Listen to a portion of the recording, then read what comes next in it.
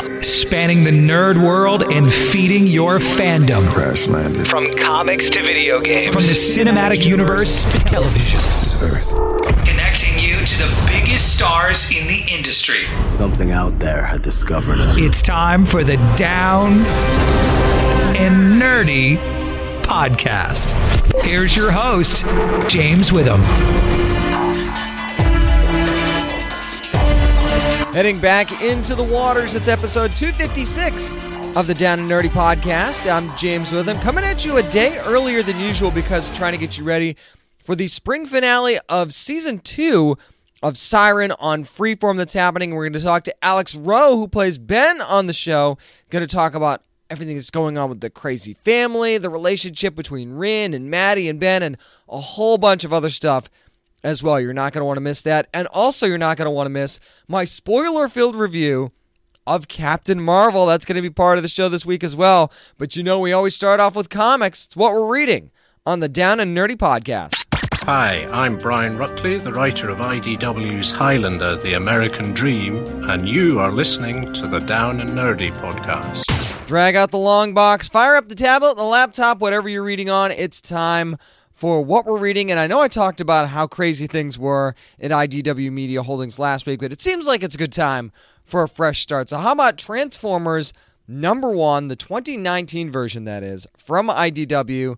First, Brian Ruckley doing the writing, Angel Hernandez and Keshet Whitman on the art, Joanna LaFuente on the colors, Tom B. Long on the letters. And this really is a fresh start at a time where it feels like even the Transformers comics kind of, it seemed like the story had gone as far as it could go, and it was a great ride. It was just time for a little bit of a fresh start. So they're going to go back. This is before the days of Optimus Prime, still when he was Orion Pax.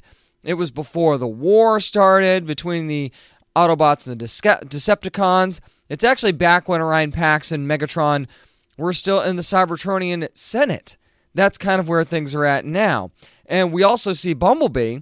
He's escorting a freshly forged Cybertronian named Rubble to the transmission area where, you kind of find out, you get into Cybertron, you talk to people, you learn, you find out what you want to be. He's going to get a little bit of a lesson in engineering too. So it's almost like taking your son to college in a certain way. As a matter of fact, they run into someone along the way that Bumblebee knows and that you as a Transformers fan will absolutely know. And it's almost like they're teaching this young man, about life and about his future. It's almost like a lesson that a mentor would give, on the way to growing up. And I'll get to that here in just a second. But what we see also going on in the story is we get to see interactions between Orion Pax and Megatron. They're not exactly friends, but they're not trying to destroy one another either. And if you're a diehard Transformers fan, it's a little weird to see at first, but it is definitely a meeting. There's a lot of political intrigue right away in this story, and certainly there's seeds of division there.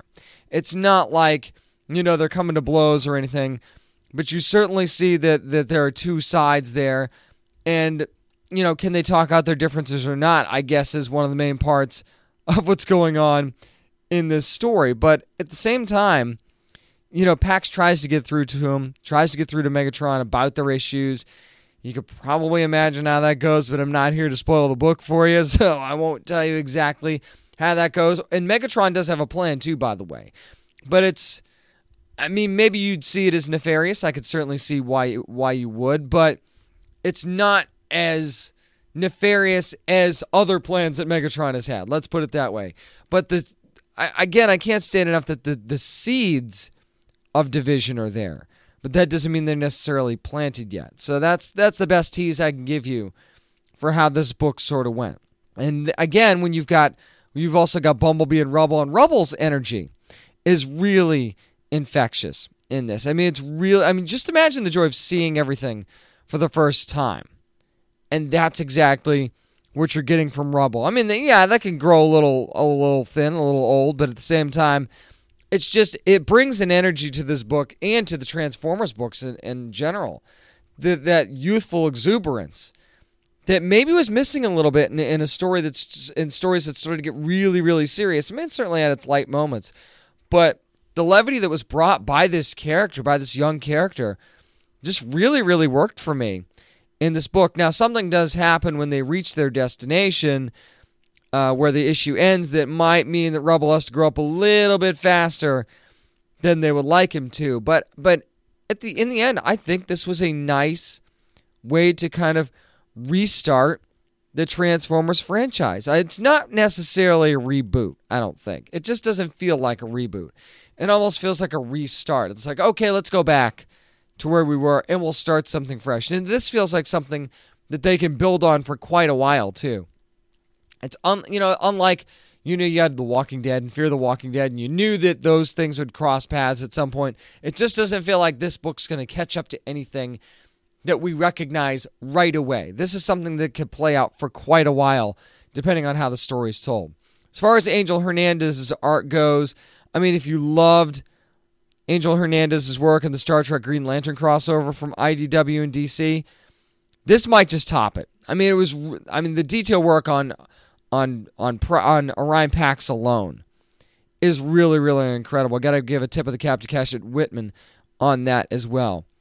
It's very visually appealing. You will not be disappointed at all. And I like where the story's going. I like that this is a different tone than we've seen from Transformers books recently, but not so much of a departure that as a Transformers fan you're going, I don't recognize my favorite characters in the story that I love anymore. And it feels like we're going to get more Cybertron in this, a really deep dive into Cybertron, the city itself. So I really think that that's great, and I hope that that's where they're going.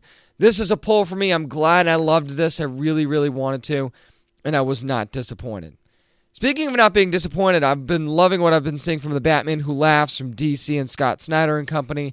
So how about The Batman Who Laughs, The Grim Knight #1 from DC? Scott Snyder joined by James Tynion IV on this one, Eduardo Risso on the art, Dave Stewart on the colors, Sal Cipriano on the letters, and the cover done by Jock, who has been doing the main art for the Batman Who Laughs series. Now, this kind of essentially tells you the story of why the Grim Knight is the way he is, in a way. We actually get to see Batman/Bruce Wayne's origin play out a bit differently in this book. And that's the biggest, it's not really a spoiler that's the case, because if you know if you've been reading Dark Knight's Metal and you know that there's been these different versions of Batman, so they all kind of came through that origin differently. Now, that might be the most telling part of it, though, is that it plays out a bit differently.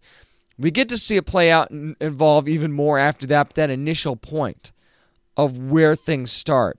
It really plays into not knowing. It really plays into the whole, you don't know how one small change is going to make a huge difference later on in life, right? When you look back. And this small moment was a catalyst. And when you see it, you'll go, I never thought about how that would have played out had it gone that way. When you see it, it's almost like a moment, because you can obviously understand, like, okay, well, what if this happened instead of that? When you're talking about what happened with Batman's origin and how things went the way that they did. I'm really tap dancing around this, I know.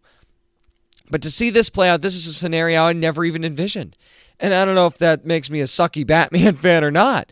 But to see it play out and go, never thought about that before, I was instantly locked in and interested.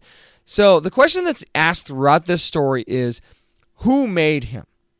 In the present day, meaning the Grim Knight, of course, in the present day, we see that the Grim Knight has a prisoner who's kind of pushing him for that very answer.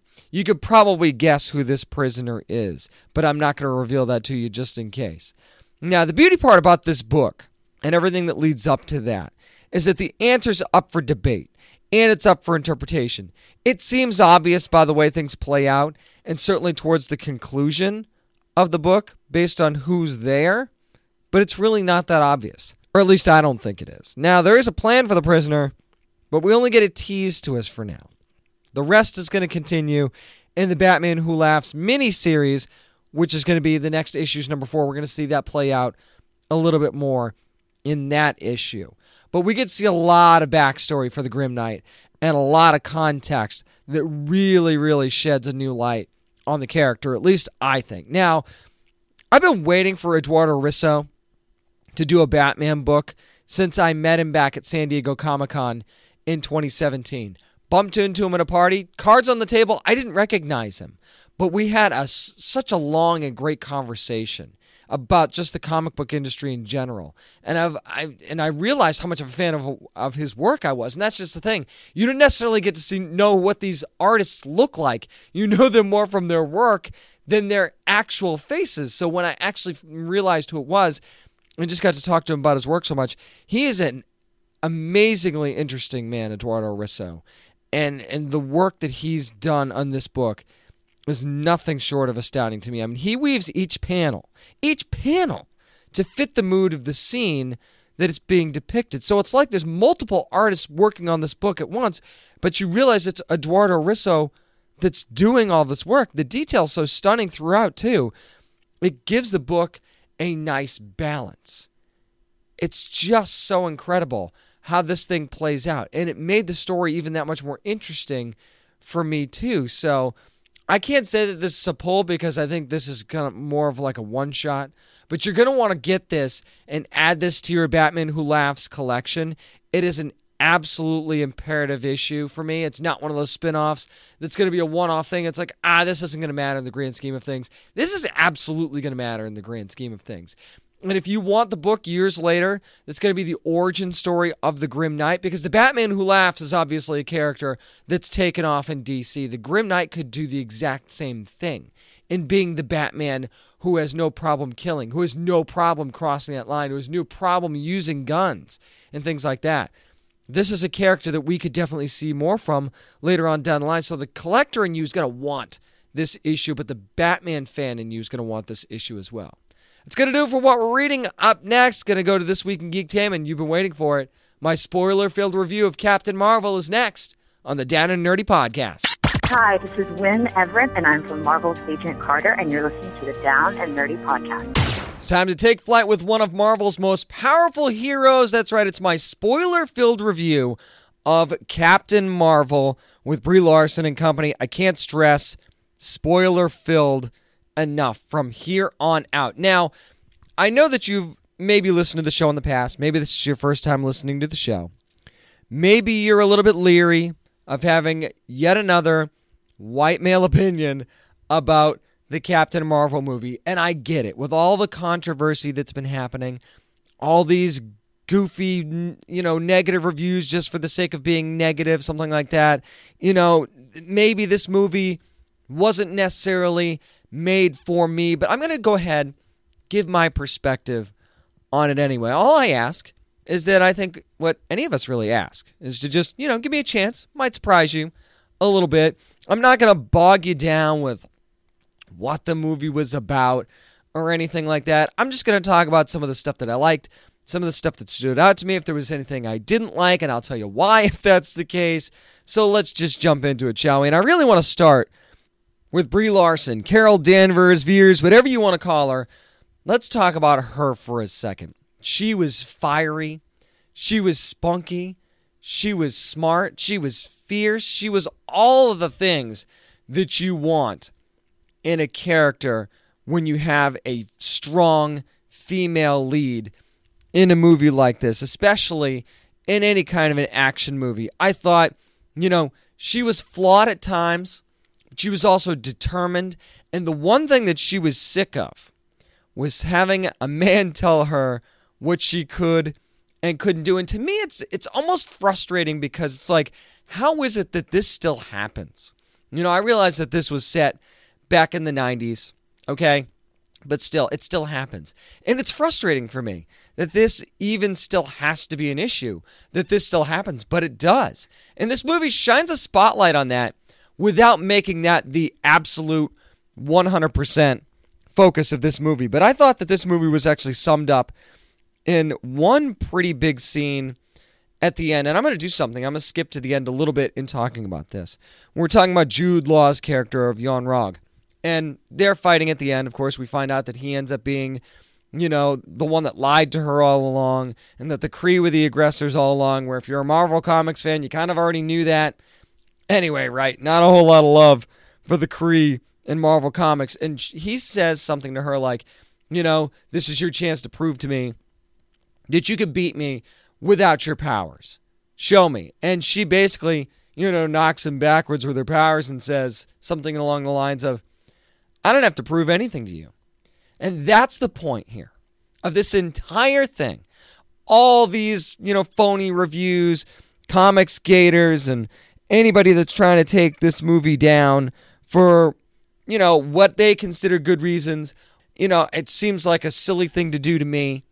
It seems like really a huge waste of time. But at the same time, this movie, Brie Larson, Marvel, the Captain Marvel character, doesn't have anything to prove to any of us, does it? It really doesn't. Now, you can judge this movie on its merit and decide whether it's good, bad, or not. But that is the point of this whole thing, right? This character really doesn't have anything to prove at this point, other than, this is her origin story into the Marvel Universe, and to show fans that, hey, this is the character that has stood right beside Steve Rogers in some of the biggest battles in Marvel Comics, in the pages. And fans are just now getting to see what she can do on the screen. Not to mention, especially towards the end, where she's just busting through everybody and, blowing through ships. I remember the scene with Darth Vader in Rogue One, where he's just coming through and mowing everybody down, right? And I remember the scene where Wonder Woman in No Man's Land was just going through, knocking bullets aside, and just making her path through that battlefield. It felt similar. Maybe not exactly the same, but it was a very similar moment in that here's this woman that's been told that she can't do it, who's been told to control her emotions, that they actually are not going to help her in any kind of battle situation. All these things she's told that she shouldn't do. And here she is, just cutting through everybody like a hot knife through butter. And it was incredible, man. It really, really was. And she didn't even, normally this is one of those times you'd say, she grew up in that moment. She didn't. She was always there. It was always right there. It was being suppressed. This entire movie, Veers, Carol Danvers, whatever you want to call her, has been suppressed. And then she's finally able to bust through and be exactly who she wants to be. And there are very few times in this movie where she's even in any kind of danger at all. We see that with the Skrulls earlier on, when she's kind of hanging by her feet and they're ripping her memories to shreds, trying to figure out what's going on and where the Tesseract is. We didn't know it was the Tesseract at the time, but we find that out later on. There was that time, and then maybe a few seconds in the final battle. Other than that, she's not really in any danger at any point in this movie, if you think about it. And that should tell you exactly how powerful she is. Now, let me address here for a second the criticism, one of the big criticisms from the trailer. And that was, well, she doesn't smile. She's not smiling. We never see her smiling. First of all, they take care of that in the movie because she's told that showing any kind of emotion is a threat to her. It gives the enemy an advantage. So she's told not to show any emotion at all, whether it be anger, happiness, anything, nothing. Even when she's joking around, she gets told to knock it off. And she's funny plenty in this movie too, by the way, in a sassy kind of way, which I loved. And I think Brie Larson plays very, very well. And yeah, she smiles in this movie, but you know what? Again, what difference does it make? How many times have you seen Nick Fury smile in past Marvel movies? He smiles a lot. In this one, this is a different side of Nick Fury throughout the entire movie. And it's fun. Plus, and as a matter of fact, him going crazy over this cat, or whatever you wanted to call what the cat ended up being, it was amazing. I loved it. Thought it was hilarious. And I loved seeing this different side of Samuel L. Jackson in this movie. It was so much fun to me. And I also want to talk about the relationship between Carol Danvers and her bestie, Maria Rambeau. And I got to tell you, Lashana Lynch did a fantastic job in the short amount of time that she was given, because she also had an empowering moment. These were women that were held down, that weren't allowed to fly in combat. And all of a sudden, you see how good they would have been had they been allowed to do so. Especially with Maria Rambeau. As a matter of fact, she kind of gets offered a little bit of a gig with S.H.I.E.L.D. as a pilot at the end of this whole thing. So just seeing their relationship together, though. This is somebody who's lost her best friend, Maria Rambeau. Thought she'd been dead for 6 years.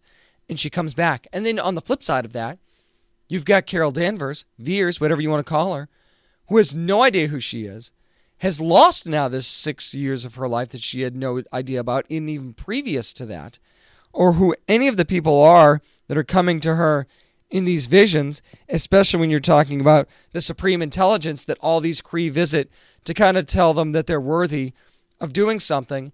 That's the thing.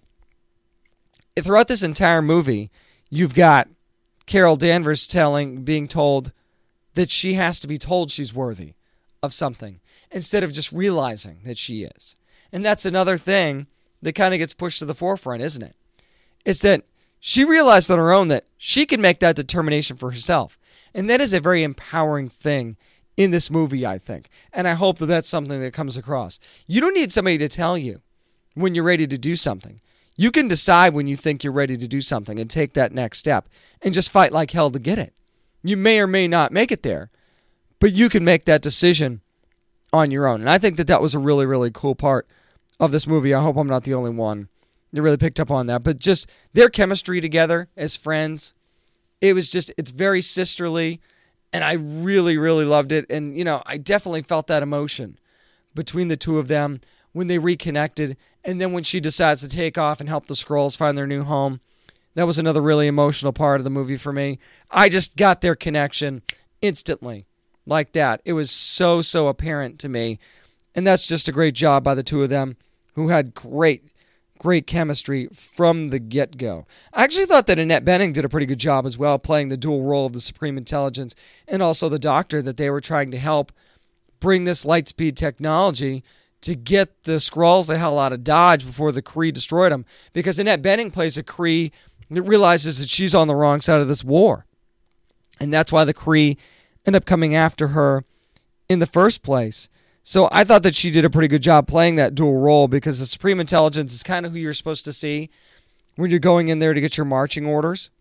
That's who's supposed to tell you what you are and aren't ready for. And it's supposed to be somebody you admire, but, Veers didn't know why she admired this woman in the first place. So I thought she did a really good job as well. Another thing that I thought maybe goes unnoticed in this, and, it seemed like in the trailers they were going to push the whole, angle of, it's set in the 90s.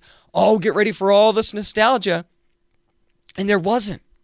There was some. There was a little bit. But there wasn't a lot there. The music kind of did that a lot. We got to hear a lot of 90s tunes, especially when you hear No Doubt and Gwen Stefani, I'm Just a Girl. When Carol Danvers is sitting there dropping bodies on that research ship. Not killing them, but, just kicking some serious ass is what I mean to say. And she's just into that set to that tune. I thought that was really cool. But this is a movie that could have easily just went all in on the nostalgia, right?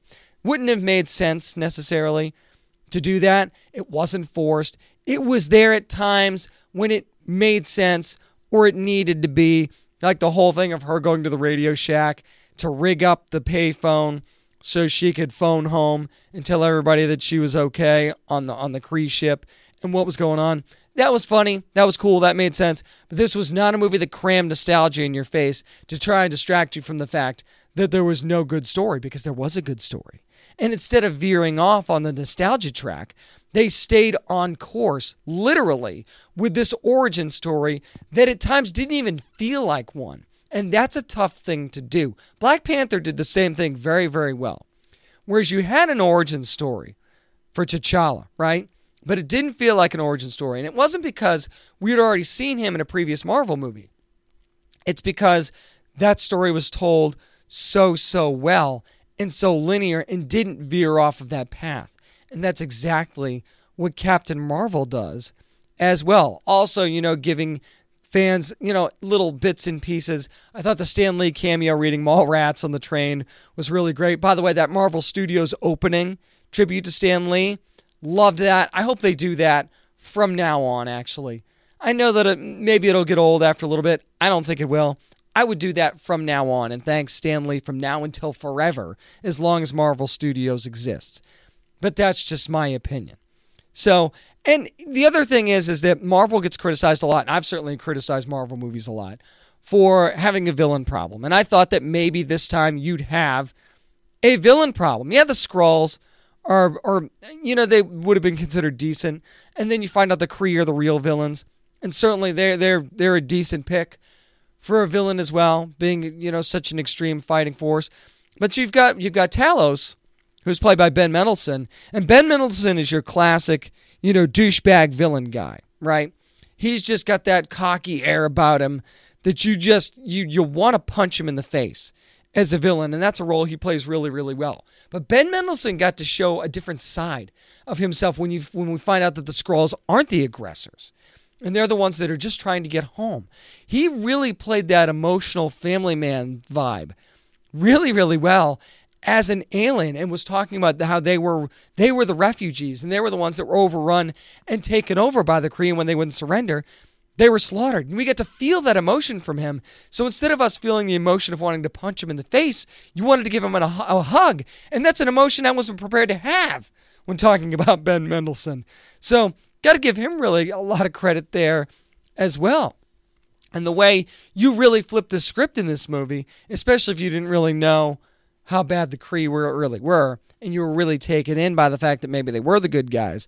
I never really felt that way watching the movie, because I know a little bit more about the history of the Kree in Marvel Comics, so I kind of knew where things were going to go there. Or at least I assumed I knew where they were going to go there. And then seeing him be a part of the team towards the end there, I thought was really, really interesting.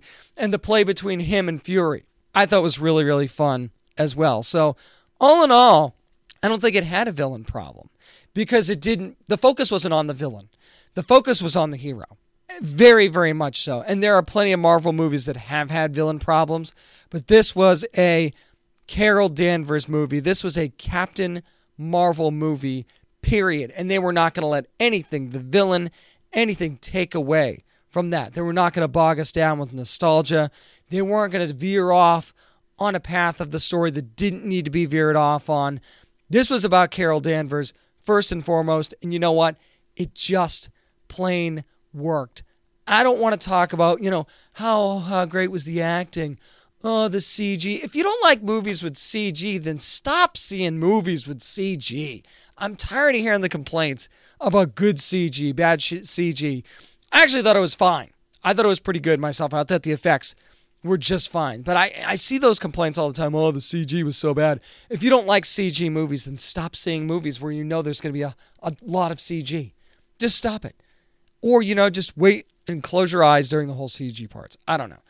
But everything just seemed to work so much better than I thought it was going to. And no complaints from me, from Brie Larson. I thought she played the tough soldier when she needed to. She played the cocky and kind of feisty role when she needed to. She was funny when she needed to be, or when she wanted to be.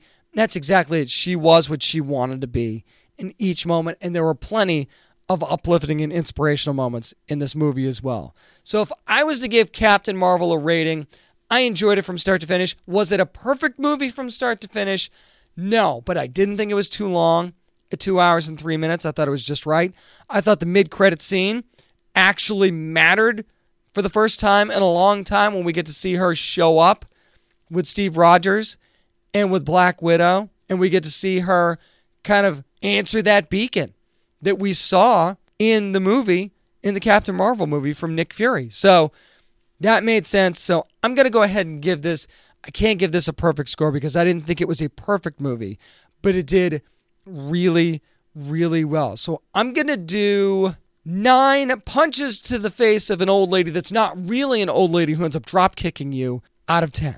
In case you didn't follow that, that is a 9 out of 10 rating. And that's going to do it for my spoiler-filled review of the Captain Marvel movie. Up next, how about this? We've still got nerd news to get to. And we'll do it on the Down and Nerdy podcast. Hey, this is Jeff Lemire, and you're listening to the Down and Nerdy podcast. Even with the great Facebook crash of 2019, there's still plenty to talk about. It's time for nerd news. And to me, the biggest story of the week, in this shortened week, by the way, since the show's coming out a day earlier, so going to do some nerd news from before then. Marvel Studios is actually planning a What If series for Disney Plus. This is according to Slash Film, who says they've confirmed this with 3 different sources now, yet to be confirmed as I'm recording this by anybody at Disney or Marvel or anything like that. So, it's going to be an animated anthology series, and before you roll your eyes, we've come a long way in animation. Animation is legit. It's beautiful. It can be done so many ways and done so well in so many ways. There's absolutely nothing wrong with it. So if you're a snob who doesn't like animation, then that's your problem. Now, Kevin Feige is going to be overseeing this. One of the stories, apparently, is going to be what if Loki found the Hammer of Thor. Of course, that was Volume 1, number 47, if you're a fan of the What If comics. Now, each episode is going to be something different, so there's going to be no continuations here. Now, are there going to be allowances for certain stories? Probably. There's no episode length on these or anything like that, so there could be some liberties taken with certain stories, I would think, anyway. Some may be longer than others. Now, there's no word on if the actors from the Marvel Cinematic Universe movies are going to reprise their roles in these what-if stories. Now, it doesn't necessarily mean it's always going to involve somebody from one of those movies either. As a matter of fact, think about this. How about the what if the X-Men died on their first mission? Wouldn't that be a nice way to kind of soft launch the X-Men into Marvel Studios? Notice how I didn't say the MCU. Marvel Studios. It just seems like that could be one way to do it. I'm sure that it'll probably get done before then, but if not, I mean, here's a way to be like, oh, by the way, here's the X-Men, if you're Marvel Studios. The one I think I'm looking forward to seeing the most, what if Spider-Man rescued Gwen Stacy?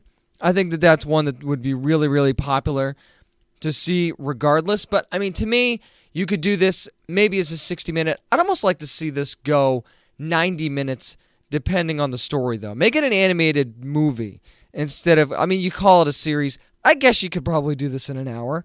But isn't Disney Plus turning into this giant playground that every kid wants to play on, but you have to have that access code first? You have to pay your admission. It's like when I take my son to the bounce house. You can look at all the bouncy castles from the outside in the window, and it looks nice, but you got to pay to get in before you can go jump up and bounce and have a great time. So Disney Plus is that thing. You can look at all these things that are coming to it, but you're going to have to pay that monthly admission fee, which seems like it's going to be well worth the price of it, by the way. If we keep getting stuff like this, I'm all about that. I was a huge fan of the Marvel What Ifs, and I'm so excited to see them possibly being brought to life, some of them anyway, in any form, and especially in animation. I think that's a really smart way to go. Things are changing once again in the Arrowverse, or Flareoverse, or whatever we're going to be calling it after Arrow ends in Season 8. The Flash is going to be getting a new showrunner for next season, Season 6. According to The Hollywood Reporter. Now, Todd Helbing's going to be stepping down to focus on development in general at Warner Brothers Television. Now, Eric Wallace is going to be taking over as showrunner in this upcoming season. Now, he was co-EP since Season 4, so it's not like he hasn't been around the show. And that was right around the time that Todd Helbing took over as showrunner as well. Keep that in mind. Now, this marks another promotion from within. Because remember, Beth Schwartz, before taking over as showrunner for Arrow, was with the show since Season 1, worked her way up, and eventually became showrunner. So they clearly, Greg Berlanti and the crew, like to promote from within, and there's so much talent throughout this entire group that you almost can't blame them from promoting from within, right? And you get somebody that's familiar with the cast, familiar with the show, familiar with how things operate, because The Flash, the most popular Arrowverse show right now, according to certain statistics here and there. I saw something on Screen Rant recently that said that. And, I mean, it's hard to argue with that. Things have been great for The Flash. This season's gone really well, too. So, here's my only thing, though, and maybe this is just me being paranoid. Does this signal that the end might be near for The Flash as well, or is it just a coincidence? Because, it seems like Beth Schwartz gets the job, and then She works on Season 7, and now Season 8 is going to be a shortened season, and that's going to be it. I really don't think that's going to be the case here, but the paranoid person in me is going, wait a second, the last time you changed as showrunner, you ended the show, and this is Season 6, and no, I don't think that's going to happen. But, I mean, if it did, I mean, a lot of this is going to depend on the Crisis on Infinite Earths crossover, but I think The Flash is one of those shows that even without Barry, could continue on pretty well. I don't want Grant Gustin going anywhere. I just put that out there right now. But without Barry, there are ways to make this show work as the Flash as well. So it wouldn't be totally out of the realm of possibility to see this go on. Now, if you're wondering about Wallace's experience, Wallace also worked on Teen Wolf and Eureka, so there's plenty of chops there. I certainly think that Eric Wallace could do a fantastic job on the show, especially since season 4. Season 4 was pretty dark, and I guess you could understand that given the background here, but I like the way things have been going, even in last season and in this, especially this season of The Flash. So here's the deal. I mean, it seems like this show has found its groove again. Season 3 was super dark. You had plenty of dark moments last season as well. This season definitely lightening things up a bit. And a lot of it depends on your villain too, right? So I'll be interested more in who the villain is going to be for season 6 than anything else. But I wish Eric Wallace the best. I know that he's going to do a great job. Speaking of DC television, Deadline gives us a report that the deadliest assassin, debatably, in the DC universe is going to be coming to Titans Season 2. You kind of hoped that they would do it eventually, and they are. Deathstroke is going to be a part of Titans Season 2, and Esai Morales is going to be playing Deathstroke. You might remember Esai Morales from NYPD Blue. He's most recently on Mars and Ozark there on Netflix. Now, here's the deal. Here's the character description, or at least a part of it anyway, that was put out with this story. Now, it talks about how his family knows him as a husband and a father, but the world fears him as the infamous Deathstroke, whose services are up for the highest bidder. So we are going with the whole Slade's family doesn't know what's going on here type of thing.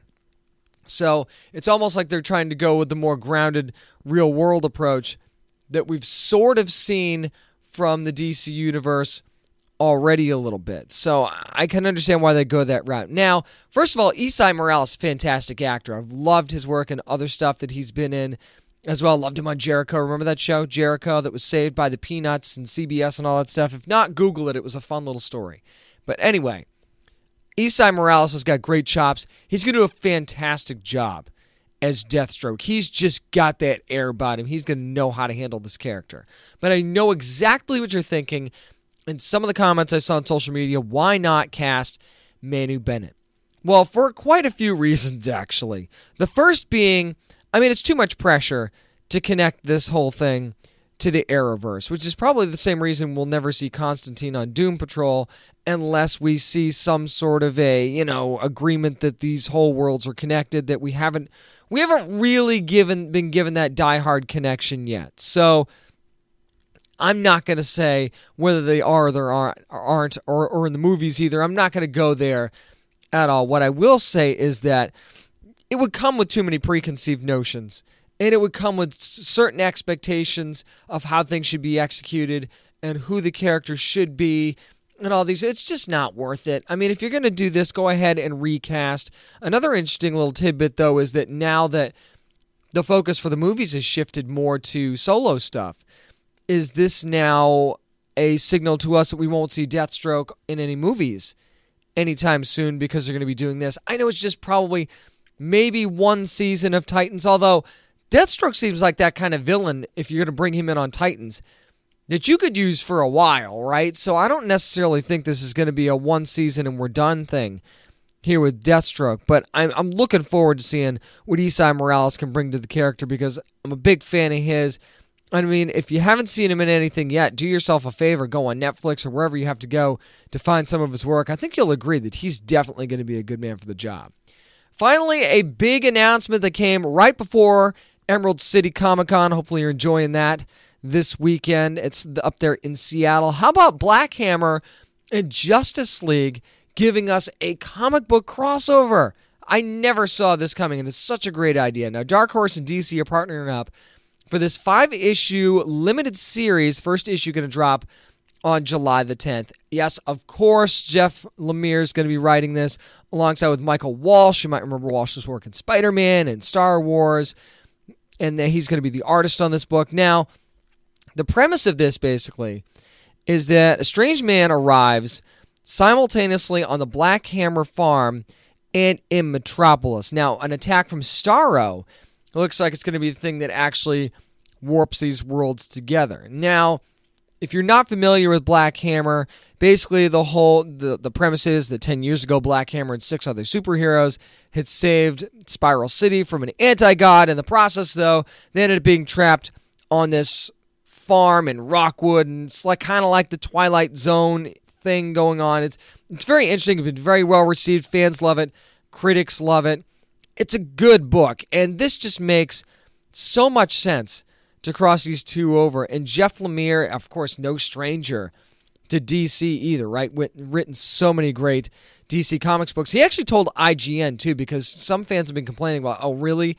We're going to do this with Black Hammer? And Jeff Lemire said, no, this isn't just one of those, crossovers that we're doing just to get noticed. No, this book's going to have an impression and future implications on the Black Hammer storylines. That's what he told IGN. And honestly, I mean, Jeff Lemire's not a cash grab guy. I've had him on the show before. He's very, very serious about his stories. He has a deep love for the characters that he creates. He doesn't just do things just to do them, okay? I mean, this is one of those things where if this is being done, he has a plan, and this is being done for a reason. Plus, you get to see some very unique character crossovers, and I'm just wondering how any of these characters are going to get along. Like, any of them. I don't see any pairings where I go, yeah, I can see those two getting along really well. I don't see it. If anything, and I can't wait to see Batman's reaction to this crew. I really, really can't. And them to him, too, by the way. Maybe a couple of F-bombs are going to be dropped in Batman's direction. It wouldn't be the first time. I just think this is going to be a really cool series, a cool crossover, and I can't wait to find out more. There's so many cool variant covers that were released as well. You can actually go to downandnerdypodcast.com to find the full story and read up on it if you haven't had a chance to do that already. But I got to tell you, this is something I'm really looking forward to, and it's nice to see Dark Horse and DC playing nice on this one. I hope this is more of many to come. That's going to do it for Nerd News. Up next, going to be talking about Siren Season 2. That's why the show is being released a day early, right? Because the spring finale is tonight. Alex Rowe will talk to us next on the Down and Nerdy Podcast. This is William Powell from Siren on Freeform, and you're listening to the Down and Nerdy Podcast. It's hard to believe it's already the spring finale of Siren from Freeform, going to be happening on Thursday, March the 14th at 8 p.m. And who better to talk about it than Ben himself? It's Alex Rowe. Alex, what's up, buddy? What's up? How are you doing? Doing really well, man. It's been a while. I mean, last time we chatted, it was July. It was Comic-Con, and when we talked then, you said that kind of Ben would be dealing with the side effects of the Siren song that were going to be kind of like an addiction. And boy, have we really kind of seen that play out throughout the season. So what was it like going through that, and what was it like seeing those scenes again all these months later when the show aired? It was, it was definitely interesting. There was such a level of ambiguity to season one as far as what effect it's having on Ben. But I think that it warps his morals and his intentions and his desires and all that kind of stuff in this interesting way. That is definitely it's very similar to an addiction. Like I've got buddies of mine who suffer from addiction, and it definitely warps things, because this thing becomes the most important thing in your life, and it changes your relationships, it changes the way that you see the world, and I think that's what Ben is dealing with and struggling with. So yeah, it was definitely interesting to delve into that, especially because it's the sci-fi realm of addiction. It's not like a substance addiction necessarily. It's like it's an addiction to this thing that we're trying to understand, and right. We see that other people experience different, have different responses to it. We've seen in this last episode that Chris is really kind of going off the wall. We saw that Becca committed suicide because he couldn't hear Donna's song again. Mm-hmm. So the different effects it has and the potential danger for Ben, I think, is always looming, and think that ultimately he has to compartmentalize and deal with what's in front of him and deal with the fact that these mermaids need a safe place to go, and these mermaids need to get back in the water. He needs to, like, the oil company, his family, this this relationship with the person that he's seemingly addicted to, is in love with, his girlfriend, who his human love. It all gets very complicated, and he's able to kind of rise above it in some way to get the stuff done that he needs to get done, but it's always there. Definitely. Let's talk about that non-traditional relationship for a second, because you've got Maddie, you've got Rin, and you've got Ben, and any relationship, Alex, is going to have its challenges, but what do you think is going to be the biggest challenge for the three of them as they move forward here? I think you've got, so like Ben falls up with a mermaid, and he's also struggling with the fact that he's in love with his human partner, while being drawn to a member of this other species, and it could be incredibly complicated. Like I know people who are in polyamorous relationships, and they're incredibly complicated and take a lot of kind of negotiation and amazing communication. But what's amazing about this relationship is that between the three of them is that it is their place of solace. It's their place of refuge among all of this crazy stuff that's going on. So what could be such an incredibly complicated relationship, because they don't really have the time to delve into the complications of it, they're already dealing with so much other stuff, it actually becomes this beautiful refuge, as we see in episode 4 when Maddie is kind of like when her mother's relapsed. Mm-hmm. We see Maddie we see Maddie come home and she's in tears, and Ben and Rin are her refuge, and I think we'll see that more and more in the future, and it's quite a beautiful thing.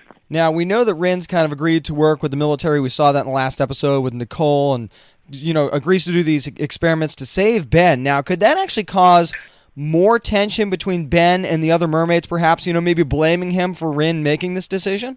It could do, I think there's this looming thing of the military among us, and it seems like Xander's starting to piece things together a little bit, but I think that the same way to do anything to protect Rin. I think Rin has that same drive, and I think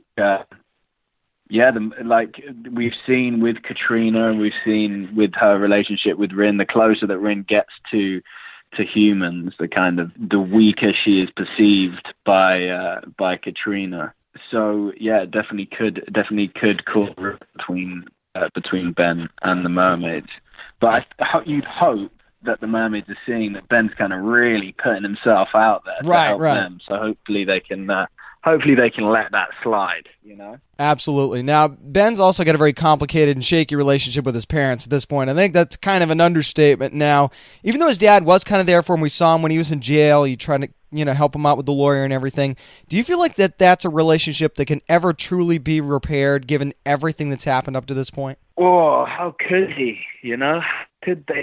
How could they get into bed with the oil company? I think, Ben is really centered and grounded. I think that he makes a point as a marine biologist to defend creatures that can't defend themselves. To do the right thing. He's a man who hates hypocrisy, and a man who's not motivated by status. These are things that I really love about him, but and that really puts him at odds with his family, because they value completely different things for him. But this direct thing that Ben's seen whales wash up on the beach, his dad's been involved in mass fishing and all this kind of stuff, and disagrees with them and kind of wants them to be a little more sustainable with the way that they do their business. But to have these whales wash up, and have the creature, the woman, the mermaid that he loves, to have her getting blasted by the sonic cannon, have her colony being blasted by the sonic cannon, and have being able to physically see the effects and talk with one of these creatures that are affected by what his parents are partly responsible for supporting.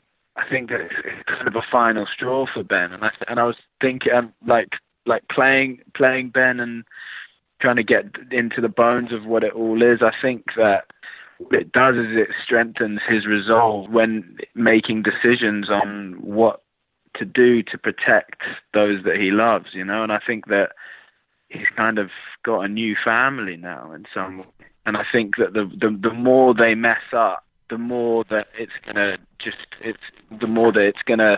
strengthen Ben's resolve with those that he loves. Absolutely. Now, before I let you go, Alex, we kind of saw that Ben and Maddie were really ready to do whatever it takes, maybe even working with an eco-terrorist group or something at some point to stop this sonic cannon and stop the oil company. But in the teaser for the spring finale, though, it kind of looks like there might be a bit of a new approach. So without spoiling anything, do we have a few surprises in store for this spring finale coming up? This spring finale is definitely explosive. There is Ben, Maddie, and Rin too are really willing to do anything to protect these mermaids. Time is of the essence. They at the moment can't go back in the water. At the moment they might be hunted by the military. Rin potentially is working with the military too, so the time is really of the essence to get these guys back into the water. Like the skin can't take it anymore. These aren't transforming properly. So I can say is that Ben, Maddie, Rin, everyone involved who wants to protect these mermaids, is everyone's going to put themselves in a very, very dangerous position in order to save the mermaids. And the outcome could be really, really terrible. And you'll have to tune in to find out.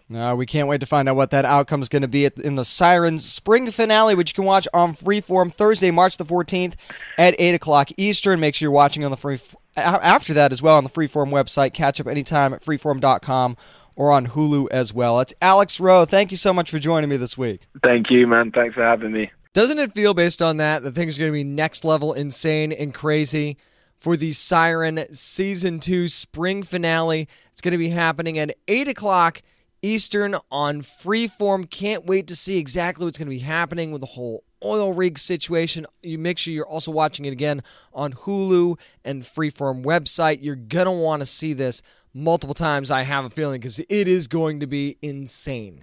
That's going to do it for this week's edition of the Down and Nerdy podcast. Again, thanks to Alex Rowe and the folks at Freeform for joining me this week. Don't forget to get more shows on our website, downandnerdypodcast.com. Find the whole back catalog there. You can also follow us on social media at downandnerdy757 on Instagram and Twitter, and facebook.com/downandnerdy as well. I want to let you know we're going to have a brand new sponsor for next week's show. Actually, can't wait to tell you more about that, and it's going to be an exciting week next week for sure. Remember, you never have to apologize for being a nerd, so let your fan flag fly. Be good to your fellow nerds.